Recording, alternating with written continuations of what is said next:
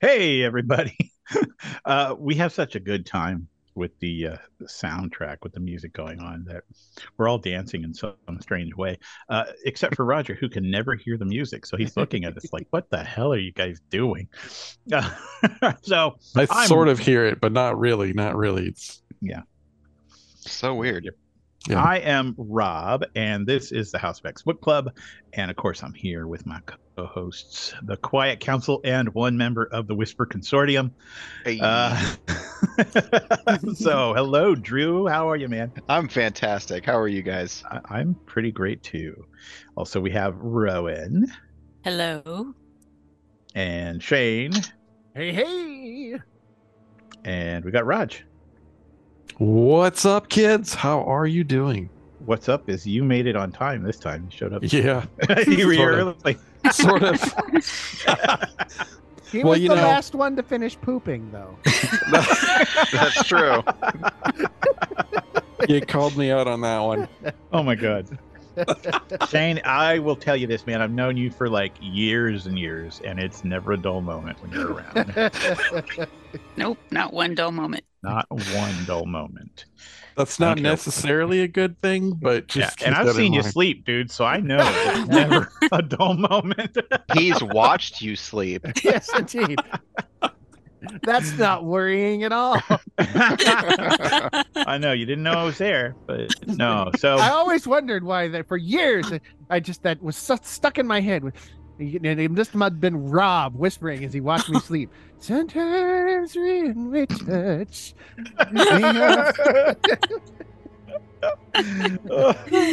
oh my God. Okay. Well, today Ah, I broke you're learning Roger. just I you're learning broke just Roger. you're learning just a little too much about my relationship with Shane. Um, Shane, you're just so- lucky he doesn't have powers of teleportation because it could be a lot worse. You're lucky he can't mind wipe you. I started to say I do, but I also have the power to mind wipe you. Um, I've used it on Roger most. Hey, hey, so- hey. So X-Men 34, if we could get into this, the X-Men 34 is it was released in May 9th, 1967. The cover date is July of 67. Writer's Roy Thomas. The penciler is a guy named Dan Adkins. And Dan also did the inking and And letterer. invented that all meat diet. That's right. And the letterer is Jerry Feldman. Why is this a big deal? Because this is the first time in forever that somebody other than Sam Rosen or, it's, I mean, there were, remember we talked about how there were like three letters, Artie Simic, Sam Rosen, and then of course at the very beginning there was also, oh, good grief, what was his name? In Forbush. Irving Forbush, Sam Rosen, Artie Simic. Well, at any rate, it's mostly been these two guys. and at this point now Jerry Feldman is doing the lettering. So that's kind of cool. I mean, broadening horizons and all. I don't often notice the difference between lettering. And I have an interest in that. I have an interest in going back and looking at Jerry's lettering, going, well, is it the same as Artie's lettering or is it the same as Sam's lettering? But we'll see. We'll see. Of course, edited Stanley. Now, the title of this story is War in a World of Darkness. So before we get into it, I wanted to know a little bit about Dan Adkins, because just opening the book up, I really like the artwork in this. Hmm. I think it's pretty cool. I know I get a hoof. No, I agree with you on No, it. I'm It right there with definitely you. stands out. Okay. I felt Um, I mean just if you look at the visor on Cyclops's hood, Yeah. I'm like, wow, that looks like it's actually functional for the first You know, time in forever. Yeah, and there's another page too where it's one of the X-Men asleep, and it's just the whole page is blue. The whole panel is like blue and because it's dark. But I think that the use of light and shadow, from Dan Adkins' artwork, I think is just really cool. So I looked him up, and he started working for Marvel in '67, doing mostly inks, but he drew some. He did some like Doctor Strange issues, and he went on to do Batman and Aquaman later for DC. Um, and then he worked with other companies, but he also did cover paintings for periodicals like Amazing Stories and Eerie and Famous Monsters of Filmland. So he's quite the artist. Think about that as we explore his art through these issues. The art style in this, it's not quite, it's not apples to apples, but it very much reminds me of the art style from like the mid to late 80s. Uh huh. It's Uh-huh. it's very good. Well, to me, it feels more mature. It's more of a serious art style. But Well, dude, look at page 4. The top of page 4 is the industrial complex. uh huh.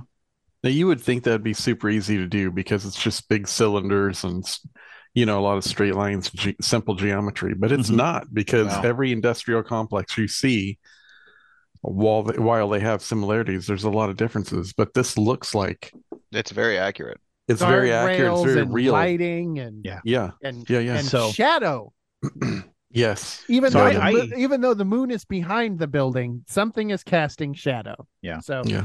I think that Dan Adkins' style is ahead of its time, or at least it's beyond the work of the standard group of Marvel artists that we've seen so far. I kind of feel like their artwork is a little bit cartoony or a little bit jovial, whereas his artwork. I'll give you this. The X-Men in this book don't look like teenagers. They look like adults, but they're serious and I don't know. It's pretty cool art. Yeah, and they look expressive Very and expressive. distinct. I gotta say, there's a panel with Jean Grey, I think, where is she on the phone or something? That panel, she is beautiful. The way it's drawn, it's just really cool. Really good art. So this story, let's go ahead, and this is a short synopsis of the story, very short, because there's not a whole lot to it. Like I said, the art's great. I didn't think the writing was awesome. Oh, But Ted Roberts, everybody's favorite collegiate love interest, calls Jean Grey and asks her to bring the X-Men because someone named Tyrannus has kidnapped his brother Ralph, aka Cobalt Man. Meanwhile, Professor X is still kidnapped. That's the one thing I think we missed to mention in the last issue, the last time we talked. After the X-Men fought the Juggernaut, they went back to the mansion to find that Professor X had been kidnapped by Factor 3. That's pretty much the issue in a nutshell. They do try to go to the center of the earth to fight Tyrannus. Oh, and before I go on, and I want to talk to Shane and Roger who know this character because we've been reading about Tyrannus for years. I mean, he's popped up in all kinds of things. Is it Tyrannus or is it Tyrannus? I thought it was Tyrannus. Okay. Yeah, that's where I would go. That's how Okay. I read it. And that's how I've always read it. And then Rowan said Tyrannus, and I'm like, wait, Tyrannus? Oh my God! Well, my I don't whole think world she's- is I flipped don't- upside down. I don't think she's wrong. I think that's maybe more of what I would think of as 1950s or 1960s sci-fi Mhm. type of pronunciation. I think Yeah. it could be either way, really. But us being boys in the 80s 'Cause, reading our you know- comics, we're like, it's Tyrannus. Well, I mean, the word is some people say tyrannical, other people say tyrannical. oh, so so tomato, tomato. Tyrus. Well, I got to say, every time I see his name in print, my brain automatically wants to say tetanus. Um, Oh, he's got the rabies. so, at any rate, they go down to try to free. Well, again, they split up because they're trying to fix the Cerebro, which has been smashed again. Specifically smashed by Factor 3. They specifically targeted it. Yeah. Yeah. They smashed Factor 3 because they didn't want anybody to follow them. So the X-Men are trying to fix the machine. Angel, Marvel Girl, and Iceman. And so they go down in a machine that Ted Roberts gives them, that his brother designed, to dig to the center of the earth. Of course, it's built with cobalt plating, so it's really tough. Throughout all of this, Jean is like, on the phone with Ted going, okay, Ted, why would you think I have contact with the X-Men? Oh, come on. He knows you're Marvel Girl. and she suspects that he knows that she's Marvel Girl. I think it's obvious. It's the red hair that sticks out from the mask that gives it away. But also, this dude has stared at you for so long. He has got every detail of your face and your hair and your neck and your clothes and your shoes committed your to memory. voice. And your voice. Don't make it creepy, Rob. Come on now. It's creepy, dude. It is creepy. She tries not to talk because she doesn't want to give herself away. Like, I don't want him to know I'm Jean, so I'm not going to say anything. Just do the Batman voice. You're fine. Yeah, Jean Grey's all, I'm Marvel Girl. Can we talk about the weird helicopter airplane for a second? Oh, sure. Yeah. Like, how many of these aircraft do they have, and where are they? I want to go back to X-Men #1 and start making a list of all the equipment, all the vehicles that they have. That they've lost.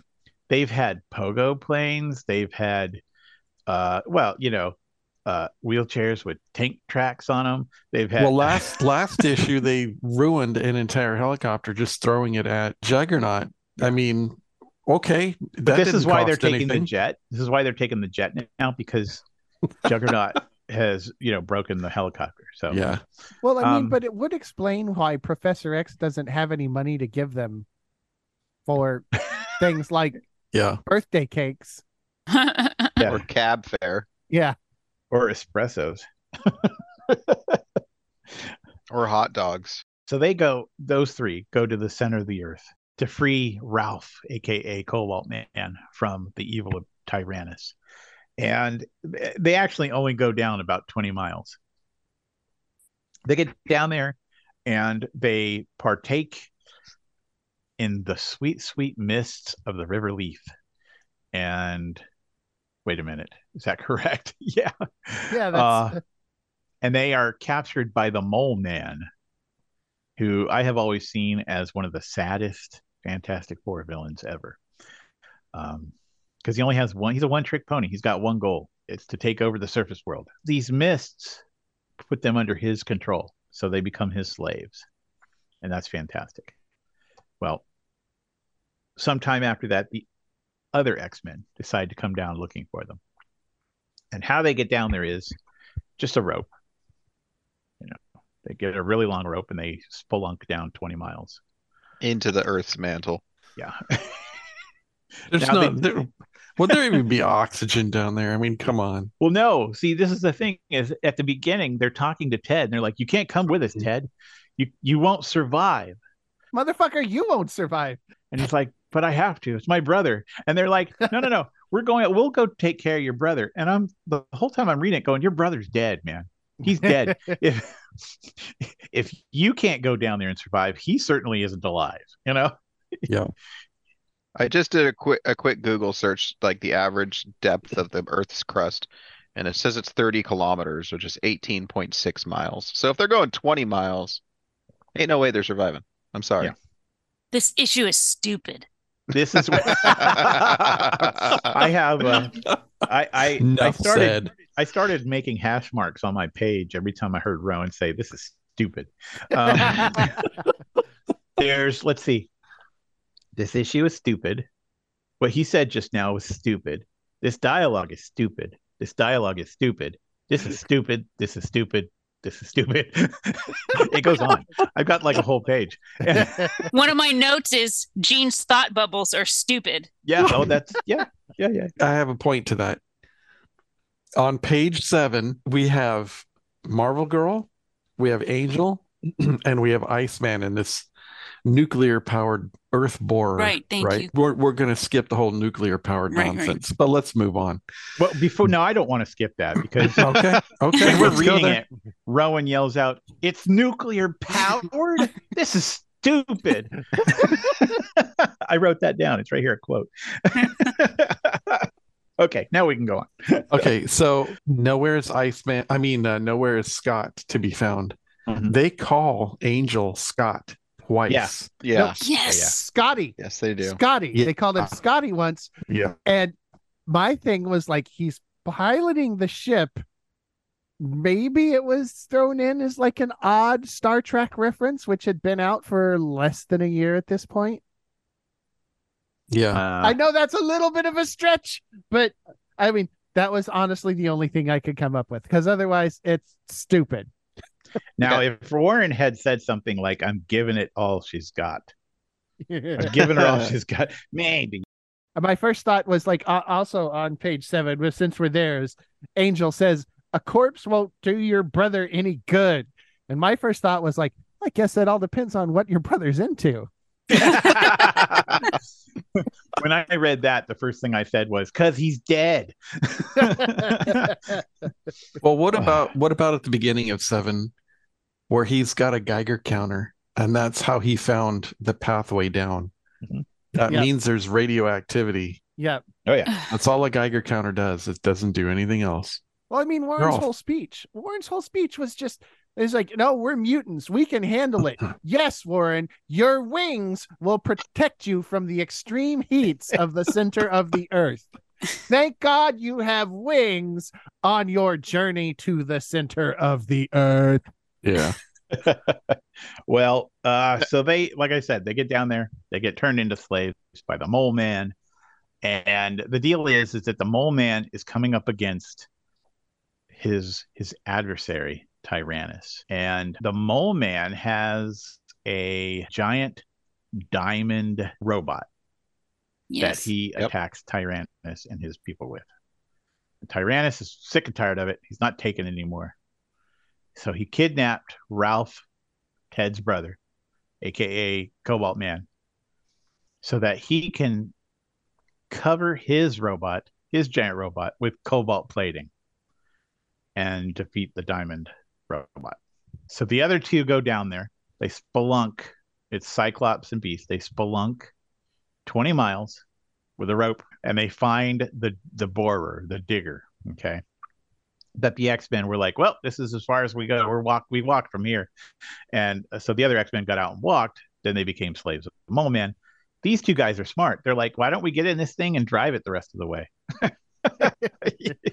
In this massive subterranean cavern. I think it's a fine idea. That's They why follow Scott's the leader. footprints. Yeah. Did you guys notice, maybe I'm wrong on this and you can correct me, but the Mole Man's army, the Moloids, which I'm not used to them ever speaking, speak in this issue. Yep. Clearly. That was weird. Yeah. So are they like devolving as time goes on? No, I think that was a misstep. They forgot. The writers forgot.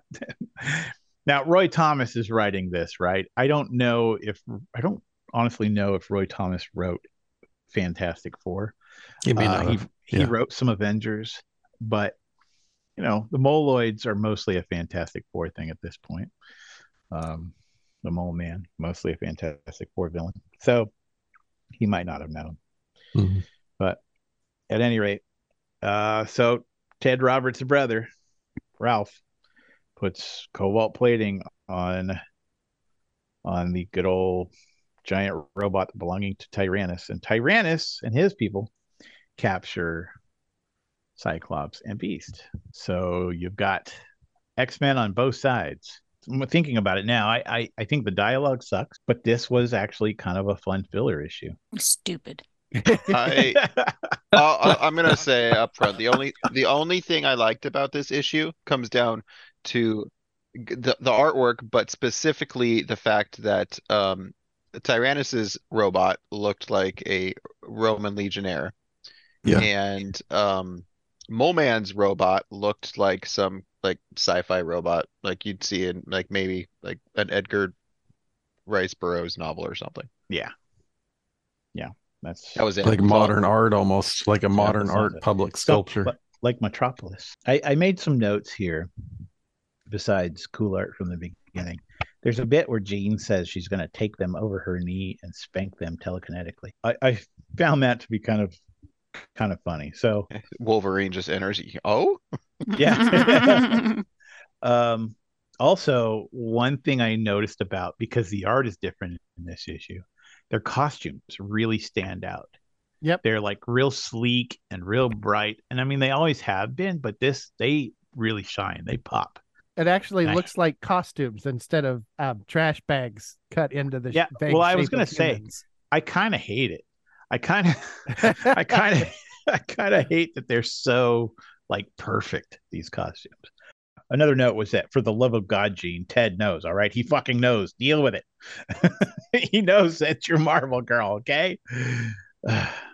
Page 18, they're all using their first names right in front of the mole man. Not that it matters because he lives in the Right. cave 20 miles down, Yeah. but still, they're breaking protocol. He doesn't They care. do that constantly. Yeah. Yeah. The whole thing with like them walking by the river and losing their memory, that drove me insane. Mhm. Not the like them losing their memory because of the mist coming off of the river, but the way they portrayed it when you said that the writing was stupid. That Mhm. was like I was when they were doing that and it was like, I don't know what's happening. It's all so weird. I feel like I don't know where I am or who I am. And who are you? Right. I just feel like it's my first day on this planet, man. And I just feel like that they had recently had an office party and Stan slipped magic mushrooms into the punch or something because everyone lost their mind. I just like was like, man, they've got a crack research team at the Marvel bullpen because apparently all of them are smoking crack, and this is how they think that people talk. Well, the world is getting more psychedelic as we Yeah. go on. So Yeah. it's However, a possibility. I came up with a theory and it made this issue a lot more enjoyable. Much like my Wolverine the movie theory, I applied this to it and it became a lot more fun. So here it is. Tyrannus. First of all, I think he picked the name Tyrannus because Jim was just not inspiring the proper fear in his lackeys. But Yeah. I think that Tyrannus has been living under the earth for quite some time.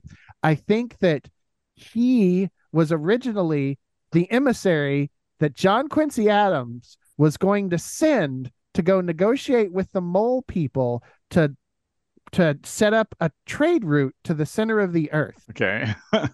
Do you know about this? No. No, John.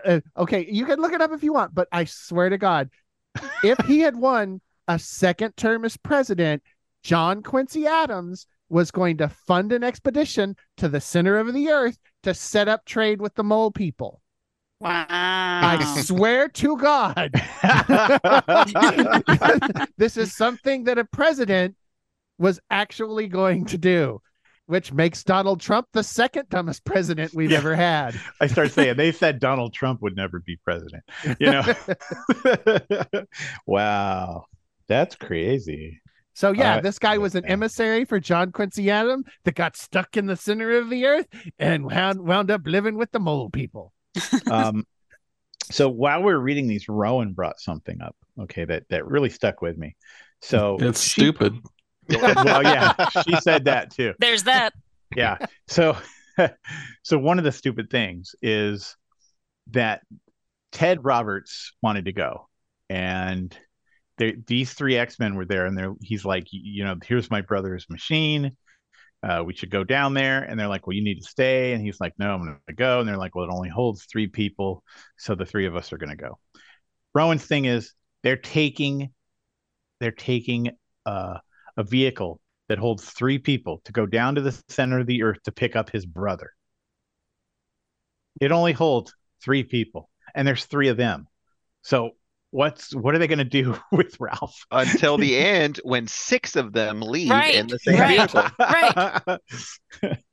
It's a total cheat. Also, this vehicle doesn't belong to his brother. It belongs to the army. Yeah. And then right. and then Ted is all, here, take this vehicle. What? Yeah, that was another thing she said. Oh, the army will be okay with it. Go for it. Ted speaks for the U.S. government now. Yeah, 1967. So, of course, they get down there and they do this whole thing where there's like a war between Tyrannus's robot and the Mole Man's robot. of course, the X-Men have to fight the X-Men because some of them don't have their memories, and they're like, "No, come back to us." Um, and Ralph is all right. Like he's fine. He's just a-okay. The normal dude down there at the center of the earth, he's fine. So Ted totally could have gone with him. First of all, he could have fit in the vehicle. And he and when he got down there, he would have survived, because Ralph was okay. I think they just didn't want him to go. They just made excuses. Gene's like, oh my God, if he goes with us, he'll know for sure it's me. So they were like, yeah, we need you up there so that if we need to call somebody to ask questions, you'll be there to answer. And did they ever call him? No. They didn't, did they? No. One of the things that struck me as odd was them building robots, 30-foot tall robots out of diamonds. Well, no wonder that diamonds are so rare. We've got two motherfuckers building 30-foot tall robots at the center of the earth to play robot jocks. Yeah. Well, so at the time, Shogun Warriors were a big deal, right? So right. Yeah. Everybody wanted a giant robot. There was one was it like one of the Sinbad movies? There's like a big stone robot, a big stone golem or something, some big stone warrior. And that came out around 67, 69. Yeah. Somewhere in between there. Ray Harryhausen's work. Yeah. The other thing was that this whole battle proved how deadly holes are in the Marvel universe, because the thing falls into the hole and just explodes. I never realized how much peril the X-Men have been all these times that they've fallen into holes in these comic books, but this really brings it all home. They're lucky they never exploded. Yeah. Well, it turns out that Ralph did sabotage the robot. Here's something. They go down there and Tyrannus is this big badass. He's really just a guy, right? I mean, he's been around forever because he's been drinking the river water from the river leaf, but he's just a human. It's not like he has the power to talk to fish or anything like that. He's just a guy.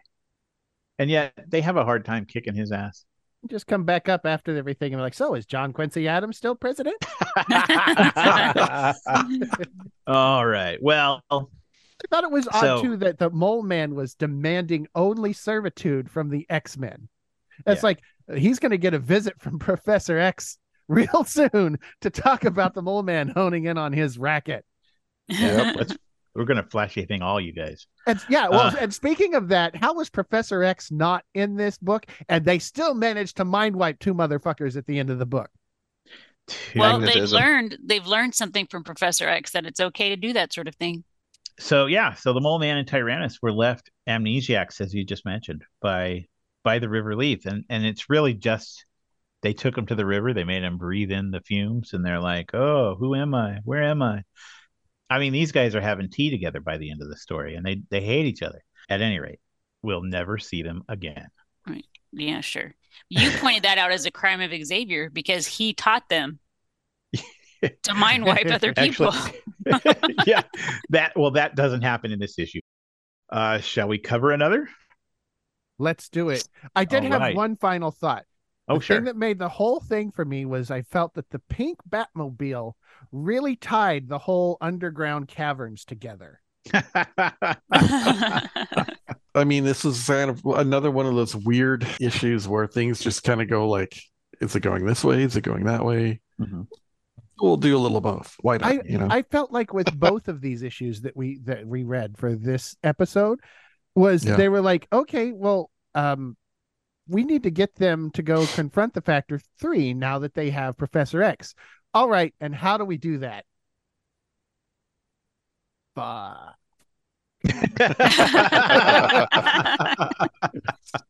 Yeah. Well, luckily, Ted Roberts called and distracted them from their true mission. So let's go ahead and go into X-Men number 35. Well, for 34, my only takeaway from issue 34 was the fact that I have literally 0 notes for it. That's how little I was invested in it as I read it. Well, there wasn't really a lot to talk about other than the goofball stuff that we did, because Yeah. I mean, it's the writing has been so good in some issues and so bad in other issues. It's just all over. Yeah. Toying with my 100% true. emotions, issue by issue, Roger. I don't know. how much more of it I could take. It was stupid. Hey, Rowan, how did you feel about this issue? Oh my gosh, you finally asked. Well, go ahead and tell me. It was stupid. Thank you. I do care. I want to hear what you have to say. All right. Well, let's go into X-Men number 35. Hopefully this one fares better. Release date was June 8th, 1967. The cover date was August of 67. Writer Roy Thomas, penciler Warner Roth, inker Dan Adkins. So we got Warner Roth back on pencils. Dan Adkins doing the inks. I kind of miss Dan Adkins as being a penciler, to be honest. Letterer is Jerry Feldman again. This may be a new thing. And of course, editing Stan Lee. The title is Along Came a Spider, which I was pretty jazzed about. I'll be honest. The one with Doctor Strange, I'm like, sweet, Doctor Strange and awesome Spider-Man, because they're not really meeting up with anybody else in the Marvel Universe, right? So here we have a couple of, early X-Men, meetups with other characters. I mean, sure, they fought the Fantastic Four. They tried to destroy them. They fought the Avengers, but this is a little broader than that, so that's cool. And for those at home keeping score, this is, I believe, the third of 4,762 times they've used the title Along Came a Spider in a Marvel comic book. Nice. Yeah, I actually lost count about 3,222. So, announcement. One thing I really like about Marvel Comics, okay, is the continuous shared universe. It's the reason I have stuck with them all this time. So this is why I was stoked about this issue, because until recently, the X-Men and Spider-Man hadn't really connected much. I mean, there was a time where they were like, hey, you want to be on our team? He's like, nope. And that was about it. Even in the future, like, they don't have much connection with Spider-Man, except for that time he was a teacher at the school. So in this story, the Banshee returns. The X-Men get a message. Yeah. The X-Men get a message from the Banshee about Factor 3. It says, beware the spider, and that's about it. They go to his rescue, only to come across Spider-Man and believe him to be the threat. So they fight him for a long freaking time in this book. And the whole time he's telling them, look, I don't know why you guys are fighting me. I didn't do anything. And until finally they realize that he's not the bad guy. For those keeping score at home, this is the fifth time out of 5,762,437 times that they've used the let's make the good guys fight and then realize they need to team up. Well, that's true. And it doesn't change. I mean, it keeps going on and on. You're right. So Spider-Man, of course, is really mad at him. Duh. I love the fact that even after they realize they made a mistake and they try to apologize, Spider-Man's like, you know what? Fuck you guys. Get away from me. They're like, wait. He's like, no, I'm out. You guys suck.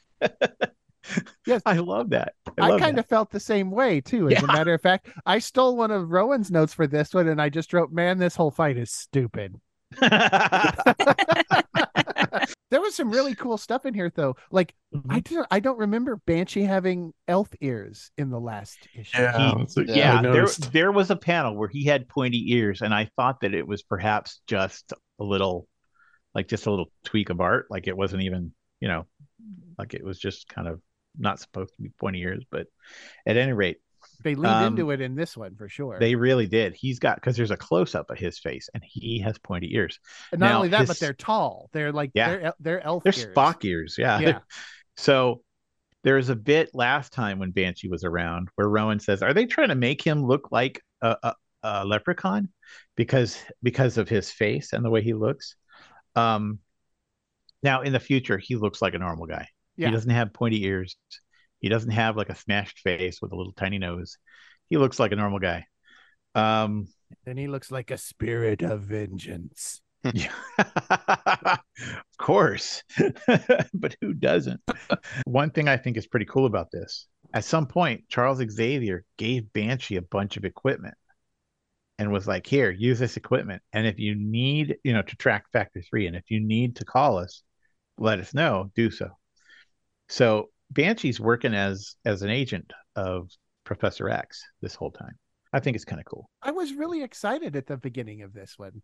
And Yeah. but then I thought to myself, based on what's kind of gone on the last 3 issues, I was like, Banshee as a spy is kind of intriguing. This is off to a good start, but then let's see how long it takes it to slide down the big pile of shit. And say 4 pages. The thing is Factor 3 is at their headquarters in Europe.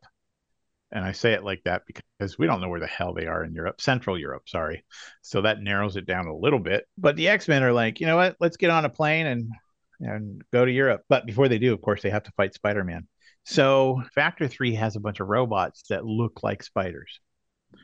And that's what Banshee was trying to relay. Of course, Spider-Man fought one of these things, and now the X-Men have to fight it. So they go into this old mill, and Jean Grey saves the day. Marvel Girl is the hero in this one because nobody else can really pull it off. That is all I have on this issue. Yeah. Well, I mean, the irony of Jean Grey saving the day, of course, is that Cyclops was trying to get her not to come. Mm-hmm. Right. And then he's like, wait, I don't have any right to tell you you can't go with us. Well, yeah. Aren't you the team leader? I would think that means you get to pick who goes. Yeah. I've got a note along the same lines on page 18 in the middle right panel. Jean's calling them on their signal watches, and Hank comments, "Oh, it's curious how Jean happens to use Cyclops' frequency." Supposed to be implying that there's a thing between the two of them. Well, he's the leader. Why wouldn't she contact him? Right. Made no sense. Right. Speaking of no sense, I was kind of curious. Spider-Man shows up and he's like, man, I sure do love getting back to nature. Fucking since when? Yeah. I love that. He's on a motorcycle and he's cruising out in the middle of nowhere. They just call me Nature Boy. Stan was too busy putting random notes in the bottom of the books to say, he's never left New York to anybody. Yeah. They don't call you Nature Boy, Peter, because you like to go out into into nature. They call you Nature Boy because of that time you changed out of your Spider-Man costume and forgot where you left your civilian clothes. Hey, Shane, I got one for you. You got the book in front of you? Yeah. Go to page 9, middle panel, and where he calls himself Insecure Stan. No, nope. Middle panel of page 9. You'll like it. Oh, the pussycat.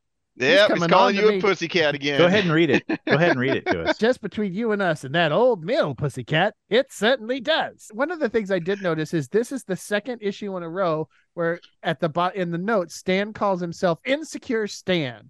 Now I was like, well, at least he's recognized it. Now maybe he'll go get help. Right. He's done that frequently in these last few ones. Yeah, there was Sensitive Stan and Insecure Stan. It was like, it's one thing to point out the smell, but you still have to wash it off.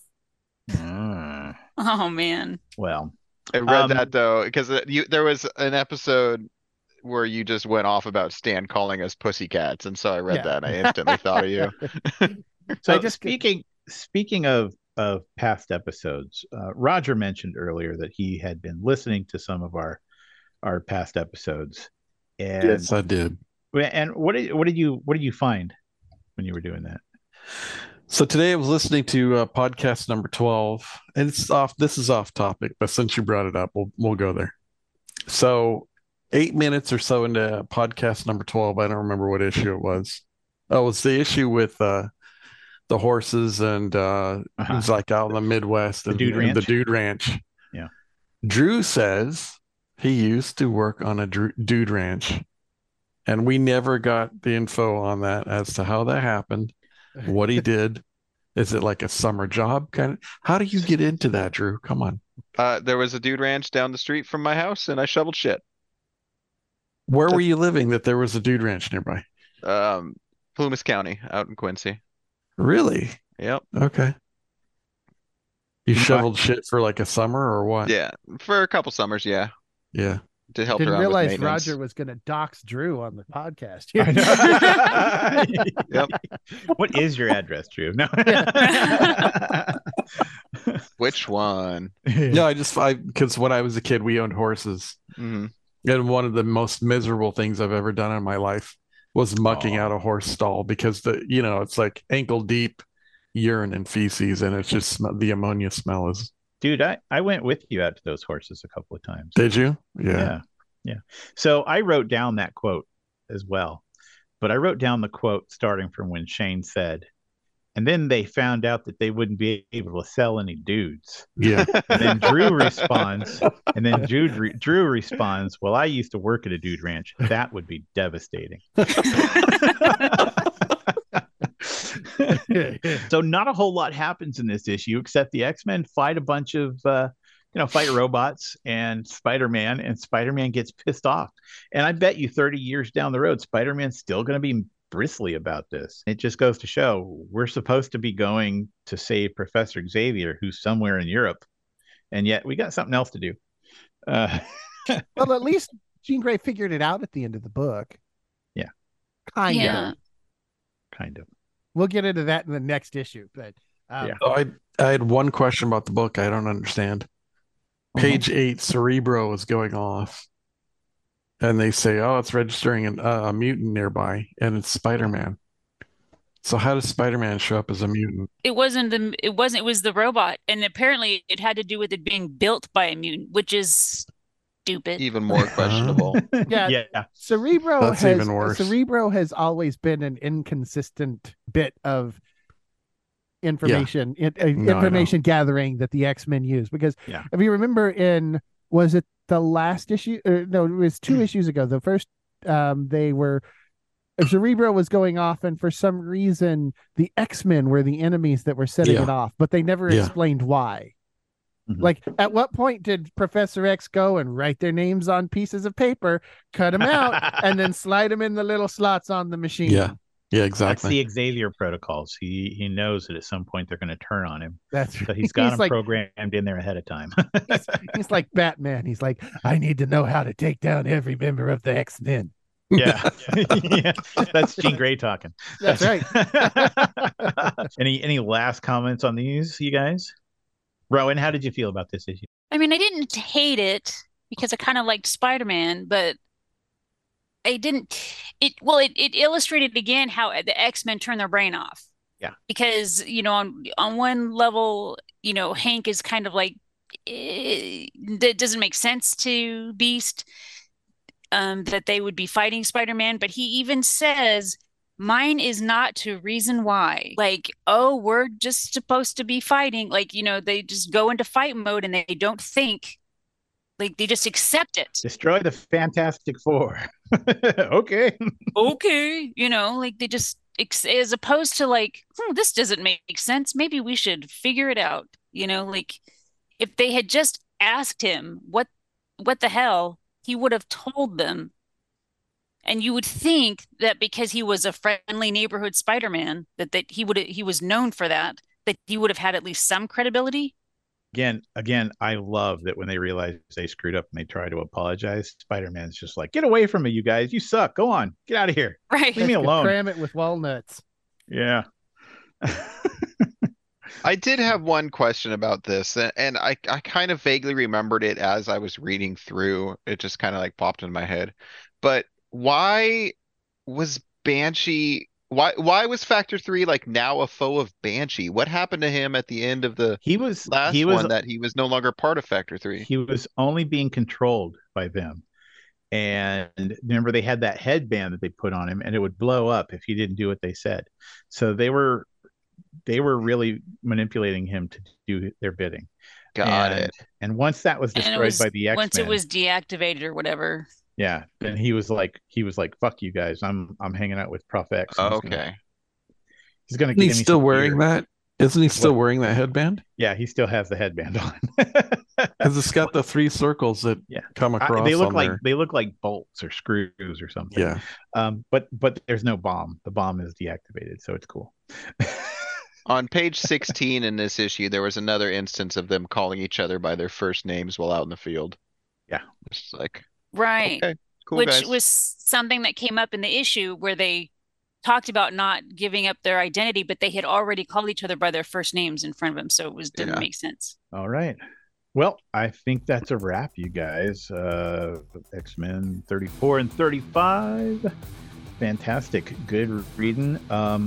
We are getting closer to oblivion. I have a spreadsheet that's got all our future issues and episodes and all the X-Men adjacent books kind of shuffled in there in between. And it really feels like we're gaining on the moment where the X-Men become the uncanny X-Men. Like, we're getting close to that, or at least it feels like it. It's like another 30 issues, but it's coming quick. It feels like it's coming quick anyway. I want to thank you guys for being here. Next time next episode, we're going to be talking about 36 and 37, and